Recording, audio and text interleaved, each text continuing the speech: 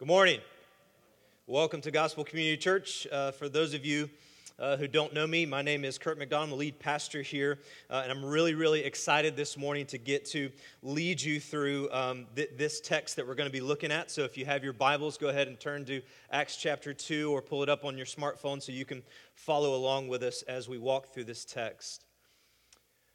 Do you guys remember a long time ago when people used to spend hours in the kitchen preparing a meal? Maybe it was your mom, maybe it was your grandmother, and then everybody, the family would gather around the table. They would put everything on hold, and they would just sit at the table and just spend time together and eat a meal together. You guys remember when that used to happen? Or how about when people used to sit on the front porch and drink lemonade or iced tea? Just sit there. Like, people used to do that, really. They would just sit there. Or what about when people used to have a lazy Saturday? Just wake up late, put on your favorite pair of old blue jeans and your old t-shirt, just hang around the house. Not much to do, just hanging around. Gone are those days. We're too busy to do that stuff anymore. We're too busy to take a long time cooking a meal and sitting around the table. We got to go through the drive-thru and toss hamburgers in the back seat to our kids so we can get where we're going. We don't have time to sit around on the front porch and drink iced tea and lemonade. We don't have time to just sit around on a Saturday. We're too busy. We've got way too much stuff going on to be able to do something like that. Today, busyness is in the very fabric of our culture. It's who we are. Busyness is worn as a badge of honor. Just ask somebody, hey man, how you doing? Busy, right? I'm busy. I've got this going on. I've got this. I'm working 80 hours a week. I got to take the kids everywhere like I'm some kind of taxi cab. And I've got all these projects in the house that just haven't been completed yet. I'm busy. And the other person will respond, oh yeah, well I've been working 120 hours a week and I've got way more projects than you do. And I got 7 kids. I got a potty train and the house is falling apart and I got to do all that stuff by tomorrow. I'm busier than you. It's just getting itself deep down into the culture that busyness is a badge of honor. You're busy, I'm busy, everybody's busy. We have all kinds of stuff to do. There are holidays, there are birthdays, anniversaries, Memorial Day, Labor Day, and every other holiday. We have to spend time with our family, extended family. And don't forget about your friends. You got to spend time with your friends. You got to make sure that you catch up on all of your favorite TV shows because, heaven forbid, you go to work and not know what's happening in the latest episode of whatever it is, that show that you're watching. You got to take the kids to soccer practice, ballet, art class, karate class, underwater basket weaving, and piano recital. Don't forget about yourself either. What about all the things that you like to do, like fishing and crafting and biking and gardening and exercise and all the other types of play that you're involved in? And if you're not too busy, don't forget about the projects around the house. Cut the grass, fix the leak, clean the gutters and shampoo the carpets, and the day-to-day tasks like going to work, taking out the trash, doing the laundry, doing the dishes, right? Right now, how many of you are just getting nervous about how busy and how much stuff that you have to do when you leave here today? You're just freaked out. Everybody's freaked out because we're so busy and we got so much to do. So, when we come to a text like this one, it sounds insane. It sounds crazy to us. I mean, just look at day by day together attending the temple. When did these people in this text have time to do all the other stuff they had to get done? I mean, obviously, this is a bunch of first century peasants. They didn't have the stuff to do that we have to do today. They didn't have to go to this place and go there and get this task done. You know, they just probably sat around and did nothing. So when it says day by day attending the temple and spending time together and devoting their lives to the church and all that stuff, I mean, of course they could do it. They're not as busy as we are, right? So reading a text and looking at a text like this today is absolutely insane to a people like us, to a culture like us. It sounds crazy, what I'm going to talk about today. It's going to sound insane what I'm going to ask you to do today. What I'm going to say, this is what the Bible says, and this is what our lives should look like. To our world and our culture, it's going to be pure insanity that this type of lifestyle even exists. Okay? So, here's what I want to say. Involvement in a local church is not one more thing you add to your already jam-packed list of things to do. Rather, it becomes the context in which your whole life is lived through. Acts chapter 7, Saul of Tarsus comes on the scene, and we see him at the feet of a man who is being stoned to death. His name is Stephen, for preaching the gospel. And we're introduced to this guy named Saul. And then in Acts chapter 9, what Saul does is he goes around basically finding Christians, throwing them in jail or killing them. He's persecuting the church. He begins to target Christians, and he wants to put an end to this little Christian uprising. And so he seeks to kill God's people. And what is so interesting, if you know the story, Jesus shows up to this guy named Saul on the road to Damascus, and he appears in this bright shining light. It's so interesting what he says. He says, "Saul, Saul, why are you persecuting me?" He doesn't say, "Saul, Saul, why are you persecuting my church or my people?" He says, "Why are you persecuting me?" Now, why did he do that? Because Jesus was identifying himself with us as his people. Therefore, if Jesus views us in him as his people, it's how we should view ourselves as God's people. Amen? That's who we are. This is what it means to be a Christian, that we are God's people, God's family, God's church. So, what I'm saying here sounds incredibly radical for Christians today, but for the Christians in Acts chapter 2, this type of living that we're going to see today was normative for them, was normative. So when we talk about radical Christianity, we talk about somebody giving their whole life to see the church grow, to see the gospel expand, and to see people's lives change. Giving your whole life to something like that, that's radical. Here, it's normative. Being a Christian meant giving your whole life away to Jesus through giving your life away to the local church. That's what it meant. When you got saved, that's just what it meant. Before they were called Christians, this movement was actually called the Way. Why did they call it that? Because it was a way that they lived. It was their lives. It was the heart beating in their chest saying, I've got to be involved with the local church, with a group of people, living life together so the gospel goes out and people's lives are transformed. That's what they did. So, we say this here often. If you're a believer, it's not that you have only been saved from something, but it is that you have been saved to something. To be sure, we are saved from something. If you're a Christian, you've been saved from the power of sin over your life. Through Jesus Christ, Him sending His Holy Spirit to empower us, we can be set free from the bonds of sin. We are saved from sin. We're saved from an eternal death separated from Him, and we're saved from Satan himself. We are saved from sin, death, and Satan. That's what we're saved from. But we're also saved to something. Christians are saved to something. What are Christians saved to? Well, they're saved to a life striving for holiness together with a church family on mission.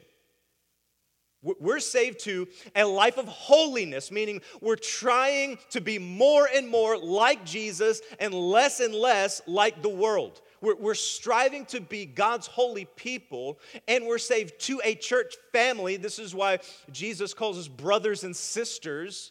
We're saved to a church family, and that church family together is then going out on mission to preach the gospel and to see people saved. That's what we're saved to. That's what we're saved to. So, this is week 7 of our study through the book of Acts. a quick snapshot of what we've seen. We saw a group of people who witnessed the ascension of Jesus himself into the heavens to be seated at the right hand of the Father. Then we saw a people waiting, and then the Holy Spirit came, ushering in the new age of grace, the new age of the Spirit. Then Peter stands to preach. And so what we've done the last 2 weeks is we took that sermon in two parts, and we looked at apostolic preaching, and we looked at what that meant, okay? So now we're going to see the result of, okay, I want you to follow with the narrative of the text. We're going to see the result of the age of the Spirit coming in, and the result of apostolic preaching. We're going to get a snapshot of the first church, the first New Testament church. So the question becomes, what did they do and what did their lives look like? Because that is a snapshot of what we should be doing and what our lives should look like. Does that make sense? You guys follow me? Okay. So let's take a look at verses 37 through 41. Now, when they heard this, when they heard what? When they heard Peter's sermon. When they heard this, they were cut to the heart and said to Peter and the rest of the apostles, "Brothers, what shall we do?" And Peter said to them, "Repent and be baptized, every one of you, in the name of Jesus Christ for the forgiveness of your sins, and you will receive the gift of the Holy Spirit. For this promise is for you and for your children and for all who are far off, everyone whom the Lord has called to himself." And with many other words he bore witness and continued to exhort them, saying, "Save yourselves from this crooked generation." So those who received his word were baptized, and there were added that day about 3,000 souls. When they heard this, they were cut to the heart. What was happening? What was happening was that the Spirit and the Word, God's Word, was working together. The Spirit had come, Peter had stood and preached, and those two things worked together to bring about a result. What was the result? That these men were cut to the heart. They were cut to the heart and asked this amazing question: what must we do? Brothers, what can we do here? And listen, here's what they're saying. What they're saying is, I'm in need of something. When they ask the question, what must we do? They've realized a need and are looking to meet that need. What must we do? Meaning, what do I need? What do I need to do to fix this problem? Here's the thing. They realized in their heart, okay, through the power of the Holy Spirit, that the scales were taken off of their eyes, and they saw something about themselves. What did they see about themselves? That they needed to be forgiven. That's what they saw. That's what the product of the Word, the Spirit working together was. They saw they needed to be forgiven. Now, I would submit to you that at some point in every single human being's life, they come to that same conclusion. I need to be forgiven. I would submit to you that even the atheist, at some point in his life, if he's honest with himself, will say at some point in his life, he has said, I need to be forgiven. Every human everywhere acknowledges that nobody's perfect, that we're sinners, and we need to be forgiven. Now, how we answer the question of how do we get forgiveness becomes the determining point of your soul. So sometimes we answer it this way: I need to be forgiven. Well, you know what? Really, my mistake here is justified. Therefore, I actually don't need forgiveness. That's what happens in so many of our hearts. We say, I've messed up, I've done something wrong, I need forgiveness. Well, you know what? Actually, and then in our minds, we begin to justify what we've done and therefore nullify actually needing the forgiveness. Yeah, I know I slept with him, but you know what? I was feeling vulnerable, and I think we're going to get married anyway. You know, I know I yelled at you, but you provoked me. Justification. Therefore, I don't need forgiveness. Or we say, I need to be forgiven, and I know this is a real issue, and so I'm going to do everything I can so that God will forgive me. I'm going to read my Bible 37 times a day. I'm going to help little old ladies across the street, and I'm going to be at church every Sunday, and I'm going to sing praise songs until I puke, just so God will forgive me.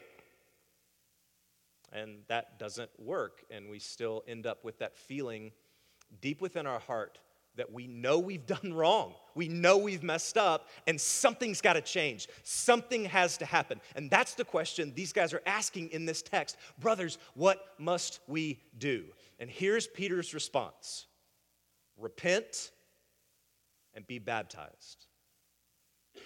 Let's look at repentance, okay? When he says repent, he doesn't mean merely feeling bad for what they've done. How do I know that? Because they already feel bad. It says they were cut to the heart. So repentance isn't just feeling bad, because if they said, Peter, what must we do to be saved? He would go, you're already doing it. You feel bad, so you and God are good now because you feel bad for what you've done. That's not the fullness of repentance. I want to read to you. It's not going to come up on the screen. Acts 26, verse 18.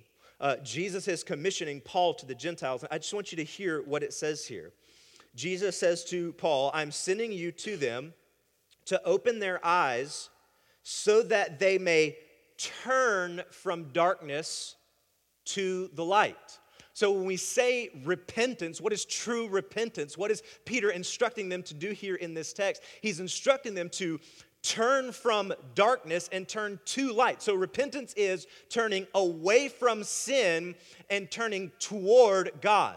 Repentance isn't just stopping doing the bad thing, but it's also turning towards God and seeing that He is the ultimate fulfillment for your soul. So it's not just, I'm not going to look at pornography, I'm not going to look at pornography, I'm not going to look at pornography.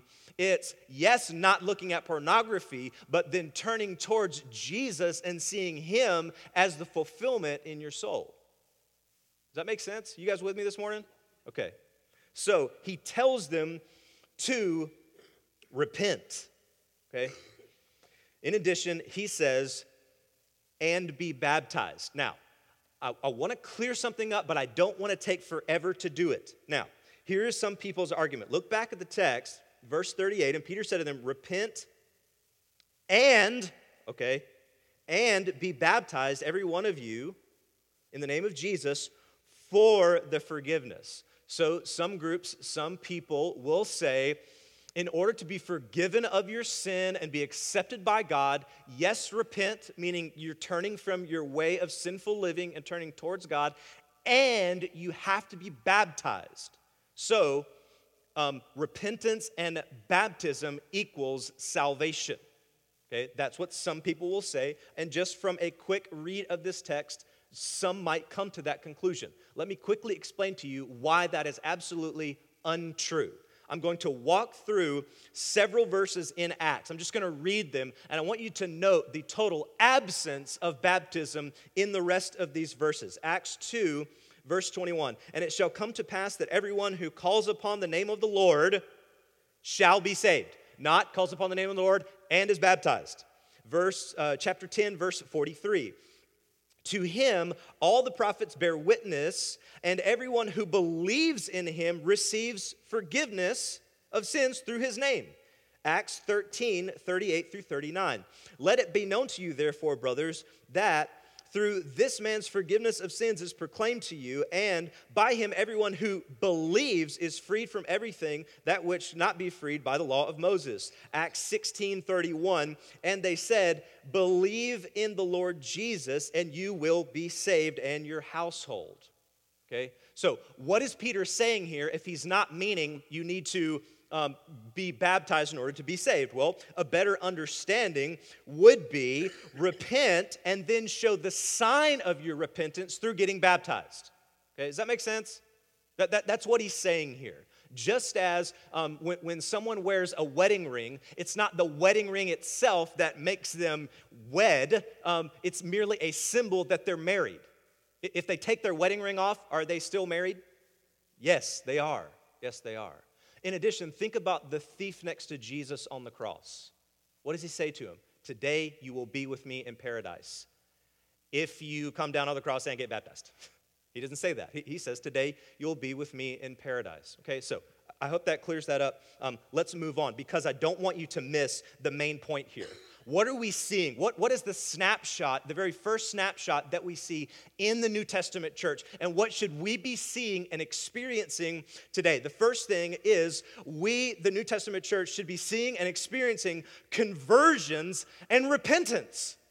Conversions, seeing people saved. At the end of every service, we say, hey, if you're here today and you're not a believer, we're inviting you into a relationship with Jesus Christ. It's the greatest thing, it's the best thing you can ever do in your whole life. Come to know Jesus. We're inviting you into a relationship with Jesus. Why do we do that? Because we're hoping to see people being converted, and the result, they repent. They say, I don't want to live this life anymore. I'm tired of it. I'm sick and tired of the way things have been going in my life. I know I'm missing something. There's an aching, a longing within my soul, and I believe Jesus is that answer, and they come to faith in him. That's what we want to see. That's what they see here in this text. So I don't want you to miss the main point here, that murderers of the Son of God can be forgiven and receive the gift of the Spirit. Who is in the crowd here? Not just people who witnessed the execution of Jesus, but people who participated in it. They participated in it. Some people whom Peter is preaching to here were the ones going, crucify him, crucify him, crucify him. And they participated in the very act of killing the Son of God. And what Peter says here, here's what you need to do: repent, and you could be saved. And then show that sign by getting baptized, and you'll receive the Spirit. So I submit to you this morning, have you done something worse than killing God himself? Then you too can be forgiven. You can be forgiven of what you did last week, what you did last month, what you did last year, if you are willing to repent and say, Jesus, I repent of my sin. I'm turning from that sin and towards you. Jesus is the God. We worship the God who stands with open arms, waiting and wanting his children to come to him. And his heart yearns for you to return back to him. He's not the God waiting to zap you with a bolt of lightning. He's the God whose heart yearns for his children. He loves his children. And he's saying, come back to me. Don't you see that the way that I've laid out for you to live is best for you? Come home. I long for you. That's the God we serve. That's the God we serve. So it says, for the promise is for you and for your children and for all who are far off. What's amazing about this is Peter is saying, this promise is for you. You can be forgiven. It's for your children. If your children believe in Jesus, they can be forgiven too. And all who are far off. Who is that? That's people who are not Jewish. Okay? I am not Jewish. This promise right here is for me. That means I can be forgiven. This promise here is for you. This means you can be forgiven. And it says with many other words, okay? Biblical proof that sermons should be long. With many other words, he said, save yourselves from this crooked generation. They were the crooked generation. Well, they didn't have rated R movies, and they didn't have rock and roll music. How could they be the crooked generation? Well, they were the crooked generation because they were developing other ways of salvation other than Jesus. So our generation is just as crooked as theirs. So it says, save yourself from this crooked generation. So those who received his word were baptized, and were added that day about 3,000 souls. What's so amazing about this is these 3,000 people's lives get radically changed. That they get radically changed. Here's a quote from John Stott. Here's what he has to say. God does not add people to the church without saving them, nor does he save them without adding them to the church. Salvation and church membership belong together. There was conversion. After conversion, there was repentance. Once they were repentant, there was a transformation in their very lives. What they did day to day, who they were as people was changed by their conversions. You have to understand, these 3,000 people didn't just sign a card. They didn't just come down front. They didn't just raise their hand when the pastor said, hey, anybody want to get saved today? They did that maybe and more. There was something beyond that. And I think this is a tragedy in the church in the South, is that we've given so many people a false assurance of their salvation. Now, we began with the good thing. We want to simplify it and say, all you need do is believe.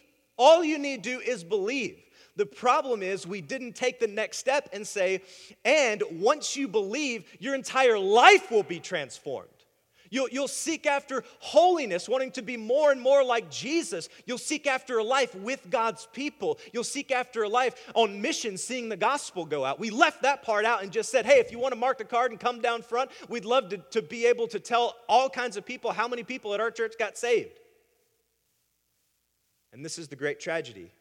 The 3,000 souls that were saved and baptized that day were likely disowned by their families.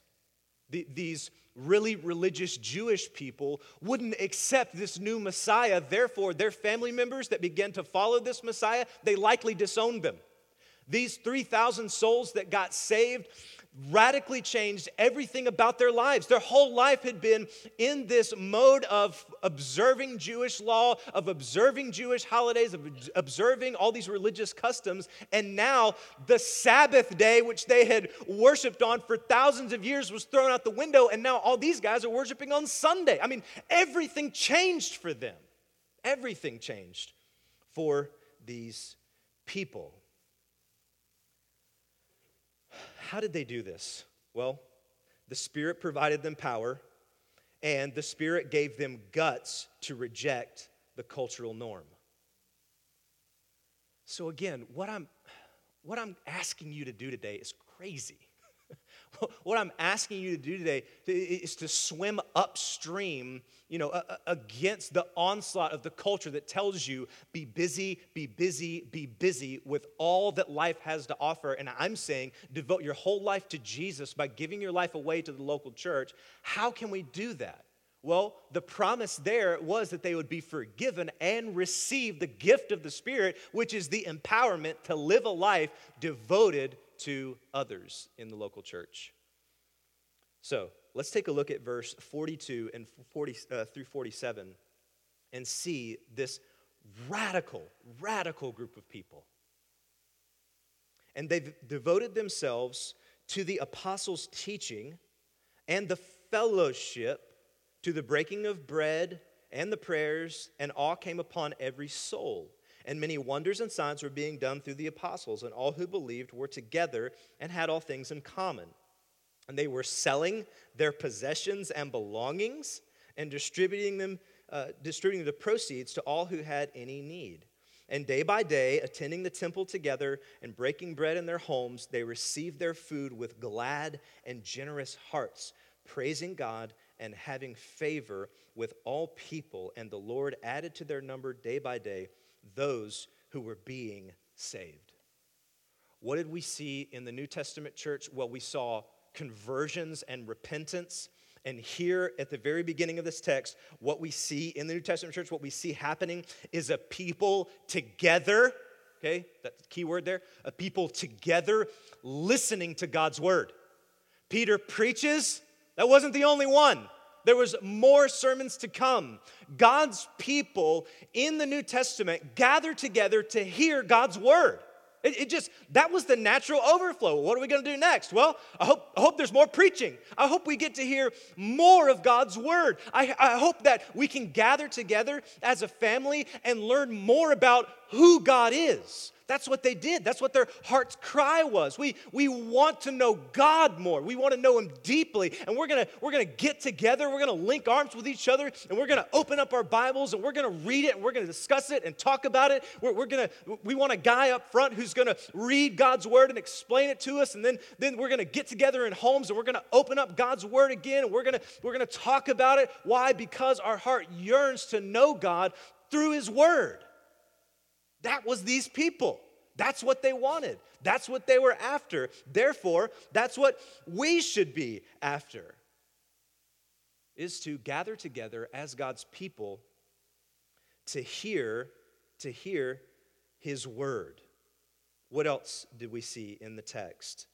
Look back at it, and they devoted themselves to the apostles' teaching and the fellowship. Okay, here's what's amazing.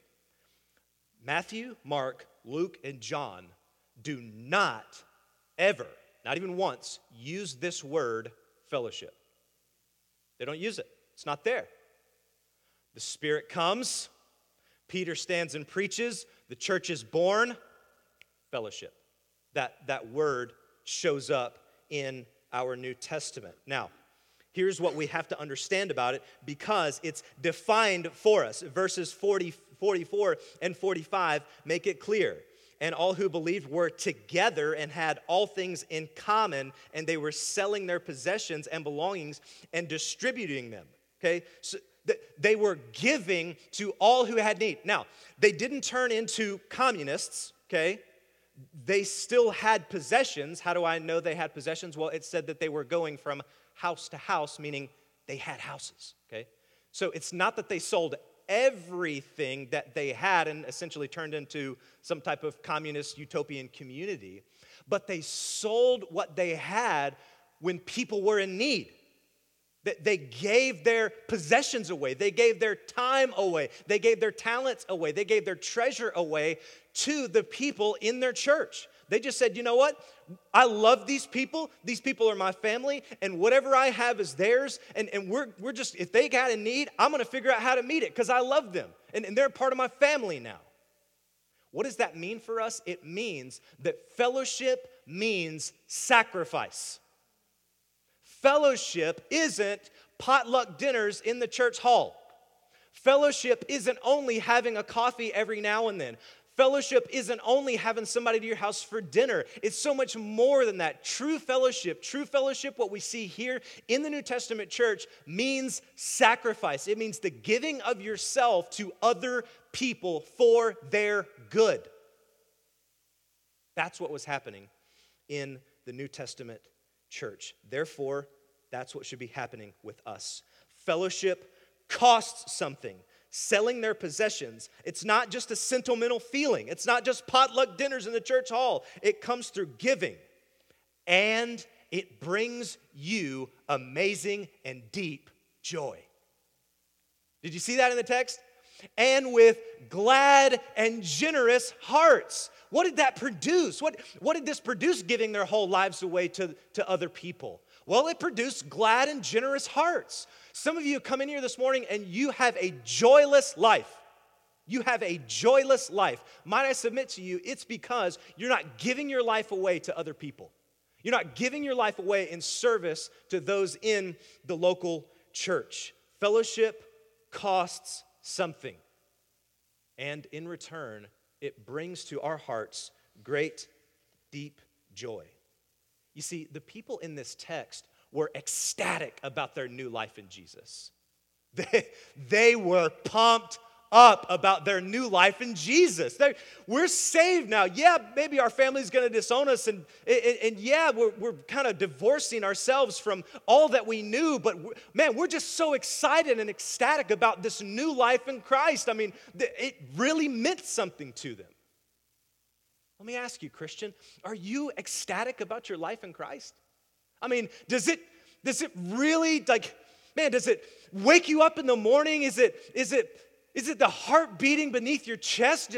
I'm excited to be a Christian. I just like it.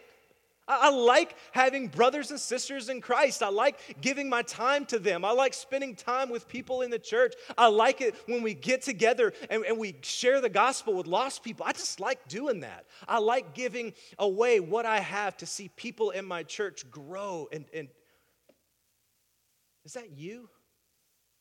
Is that you? I mean, the truth is that Jesus came to restore ultimately what was destroyed and broken in the fall. You remember what happened in the garden? They had this great relationship. Adam and Eve did, right? You remember that?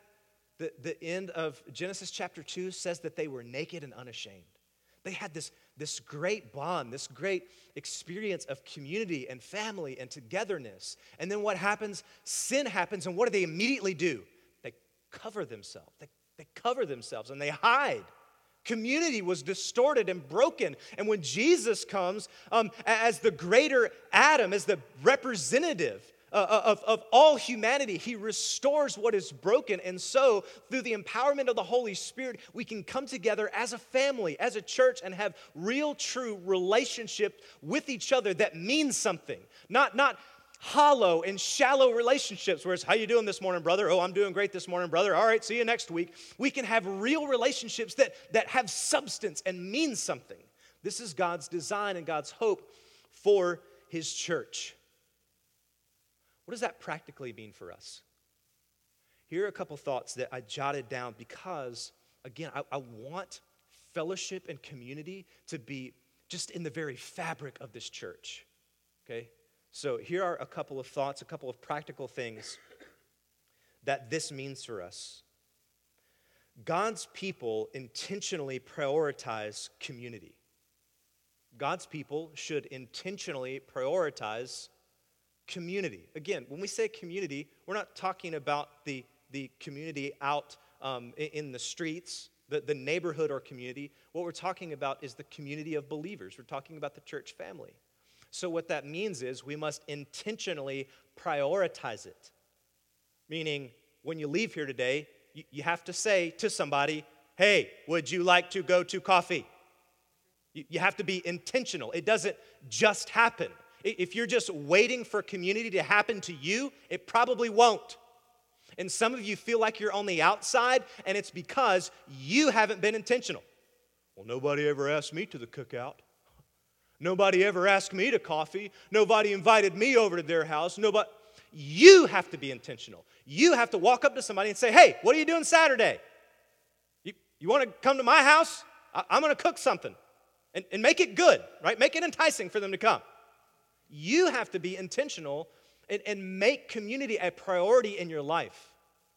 This is what God's word says, that we should be in fellowship with each other. So I'm going to invite somebody over, and we're going to talk about stuff and life and kids and work.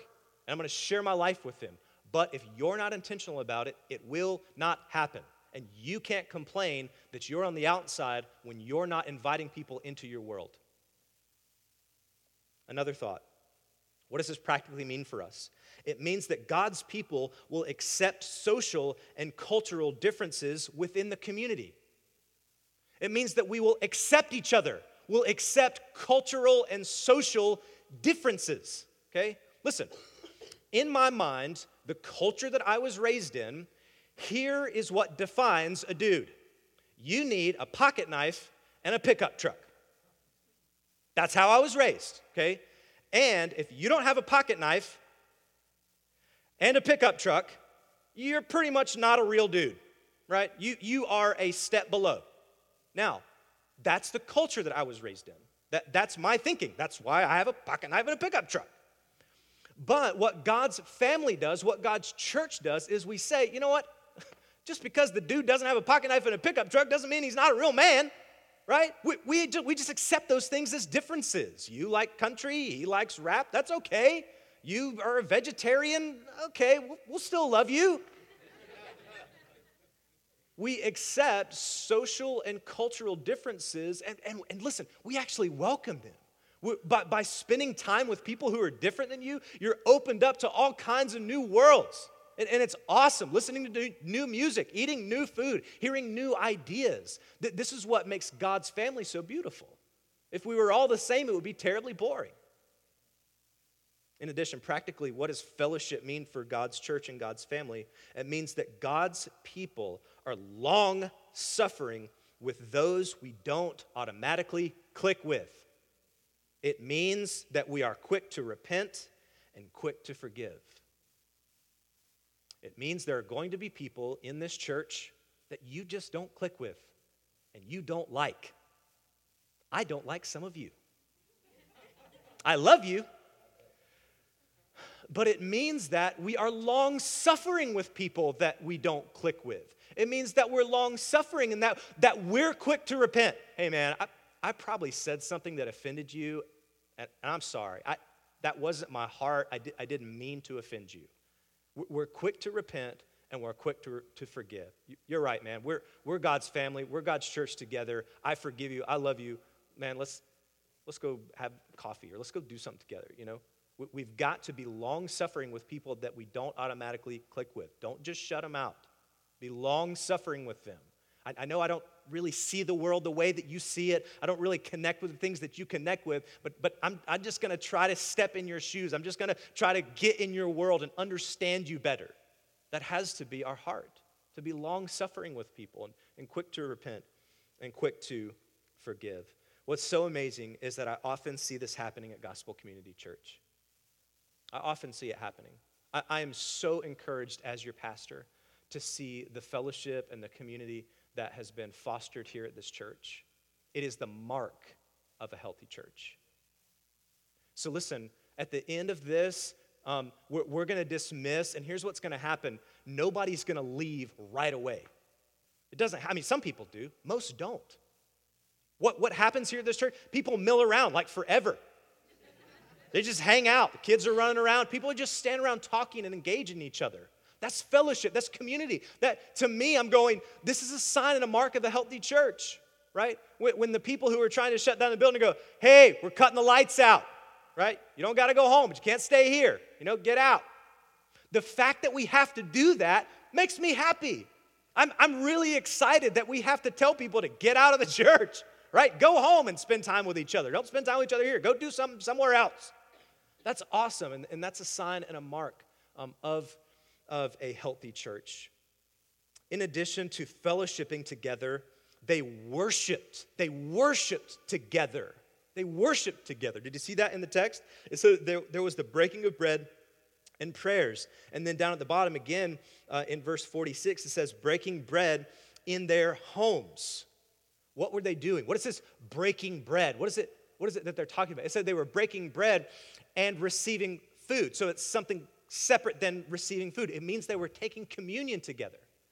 We do this here every week. We take communion together because this is the picture that we see in the New Testament church. They would take that piece of bread and they would remind each other. They would remind each other, hey, this is a representation or a picture of Christ's body that was broken for you, right? He broke his body to forgive you so that you could enter into his family. And they would take that bread and they would dip it in the wine and they would say, hey, this wine is a representation of Christ's blood that was shed for you so that you could be saved from something, and that blood was shed so that you could be saved to a local church. You're a part of the family now, and that's what Jesus died for.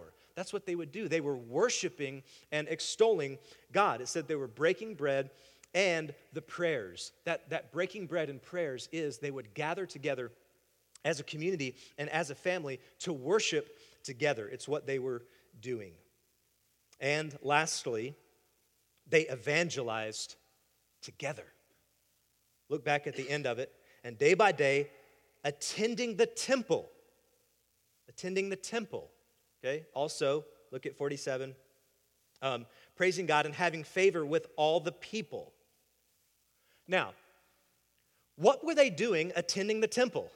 In the temple is where they would do the sacrifices. But these New Testament believers believed that Jesus was the only and greatest sacrifice. What are they doing in the temple? Well, they're probably going together, and as they're bringing the lamb in, together they're standing saying, hey guys, you're about to sacrifice this lamb. Let me tell you about the Lamb of God who came to take away the sins of the world, and his name is Jesus. They were doing that together as a people, that they weren't just an inclusive little family club. Don't hear me saying that today.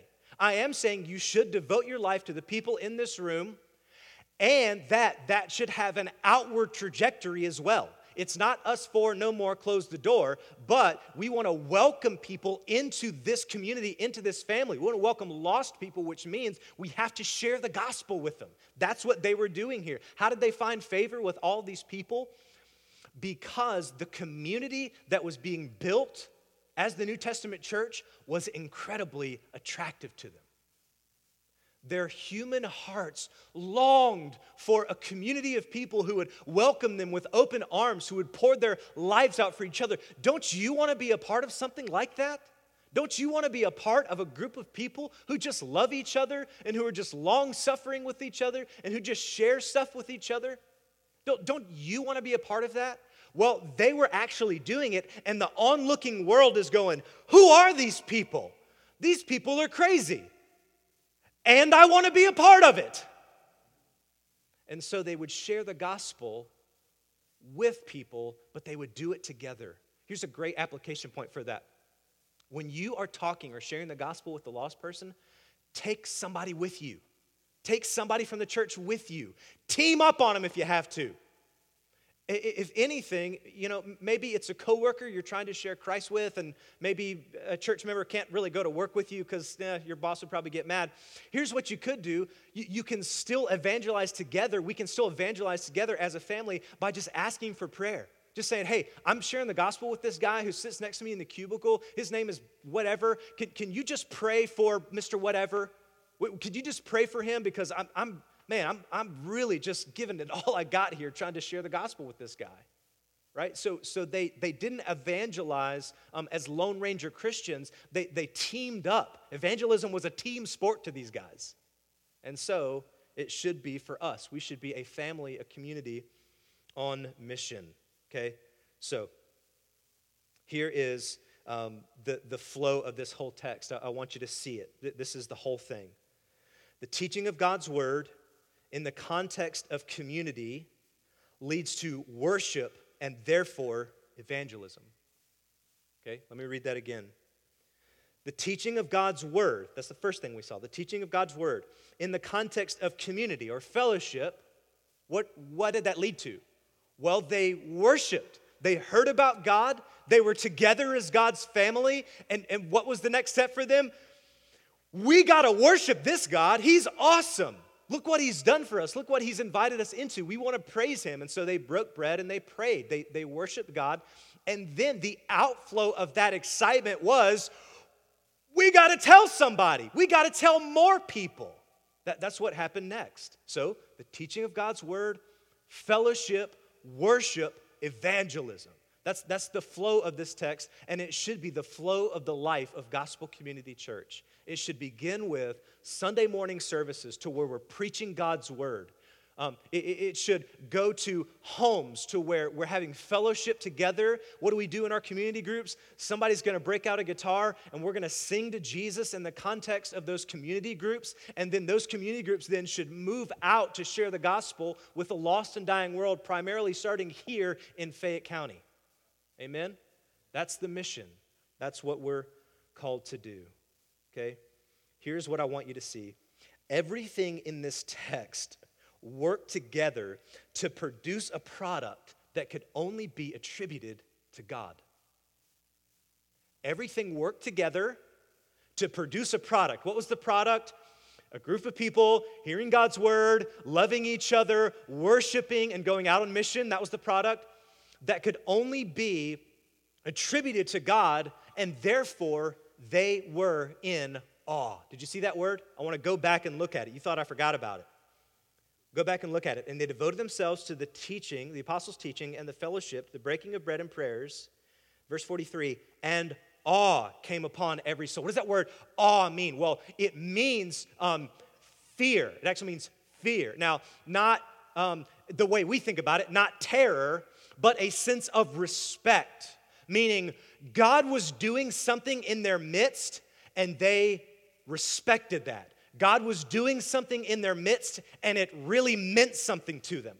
They didn't just see it as another Sunday morning service. They saw it as a part of the puzzle that God was putting together to weave an amazing tapestry of souls and lives being changed. They didn't just see it as attending another community group. They didn't just see it as going to somebody's house for dinner, but they saw it as all of the moving parts God was working and orchestrating to see people's lives change, to see people saved, and it meant something to them. I want to ask you this morning, does Sunday morning services mean something to you, or are they mundane and run-of-the-mill? Does your community group really mean something to you, or is it just another Thursday night? Does dinner with another member in this church, does it mean something to you? Does it have value to you, or is it just a steak and potatoes? If it's meaningless to you, I submit to you that you are missing it. You're missing it, that these are the tools and the pieces that God is weaving together and using to see people come to know him, to see lives change. This is what God wants to use his local church. They were in awe. They respected it. The other night, we had dinner with Ben and Cindy Thacker. And what she said to me really encouraged me. She looked at me and she said, you know what? God is doing something at Gospel Community Church. And that was so encouraging to me. God's doing something here. And he's doing it. He's doing it through fellowship. He's doing it through preaching. He's doing it through community groups. He's doing it through DNA groups. And he's doing it through us going out on mission. Are you a part of that? A couple application points, and then I'm going to get out of your hair. Number one, give your life away to Jesus by sacrificially serving the people in this local church. Give your whole life away to it. Now again, where am I going to find time for that? We're all too busy. And again, I want to submit to you that involvement in the local church is not something that you add to your already jam-packed and busy schedule, but life in the local church is the context in which the whole rest of your life moves out from. Give your whole life away to this. Give your whole life away. That's what I'm doing. That's what I'm calling you to do. I'm giving my whole life away to this church. I'm giving my whole life away to the people in this room. And listen, I know that in that great sacrifice, I'm going to find my greatest joy. And that's why I'm so jealous to get you guys to do the same thing, because I want your joy. I want you to live a joyful life, and I know that only comes through totally giving it all away and living a sacrificial life for other people, specifically the people in this room. Number two, give your life away to build something that is eternal. You're going to give your life away to something. You're going to give it away to your job. You're going to give it away to your career, your success. You're going to give it away to your house. You're going to give it away to your garden. You're going to give it away to your hobby. You're going to give your life away to something. And listen, when the trumpet sounds, when the clouds are rolled back, all that stuff will be burned away and it will be nothing. But listen, together as God's people, we will be eternal with him in his kingdom, standing side by side, hand in hand, singing to King Jesus forever. So don't you see that giving your life away to this is building into something that won't ever perish. You can be successful, you can have the best job, you can have the best looking wife, you can have obedient kids, and listen, all that stuff's gonna go away. And what will be left standing in the new heaven and the new earth is God's people. Thirdly, sign up for the new members class. Hey, what a great ending to this sermon. If you're not a member here and you're like, man, I'm with you. I'm ready to give my whole life away to this thing. The first step is be a member here. We got membership class tonight. We will make room for you. We have food. We have childcare. Come to my house. We're going to walk through what we believe. We're going to give you an opportunity to ask questions. You can get started in this type of community living and fellowship today. You can do it today. So sign up for the membership class. Sign-up's right in the back. Number 4, rest in the Spirit's power to make all of this happen. Man, how am I going to swim upstream? How am I going to get all the stuff done that I got to get done? How am I going to just totally divorce myself from the culture who says, you got to be busy, you got to be busy, you got to be busy? And how can I really give my whole life away to the people in this church? Through the Spirit's power. Through the Spirit. I'm not strong enough to pour my whole life out for this church. I don't have it in me. I don't have enough gas in my tank. But you know how I can do it? I can do it through the power of the Spirit, asking him to come, asking him to push me forward. This is what God wants for us, to be a people hearing his word, to be a people fellowshipping together, to be a worshiping community, and then taking that joy and going out and spreading the gospel to this county, to this state, to this country, to this whole world. That's what God wants for you. Let me pray for us. Father, what an amazing snapshot of the local church here in this text. What an amazing picture that you've given us. What an amazing upshot to raise our eyes and look up and see what the New Testament church was doing, to look across the landscape of churches in the South specifically and see the great lack of these things taking place. Father, that Gospel Community Church might be a place where these things occur, to where the teaching of God's word happens, to where the fellowship happens, to where worship happens, to where evangelism happens. We want it, God. We're begging you to see this happen here at this church. Father, I pray for sacrificial people.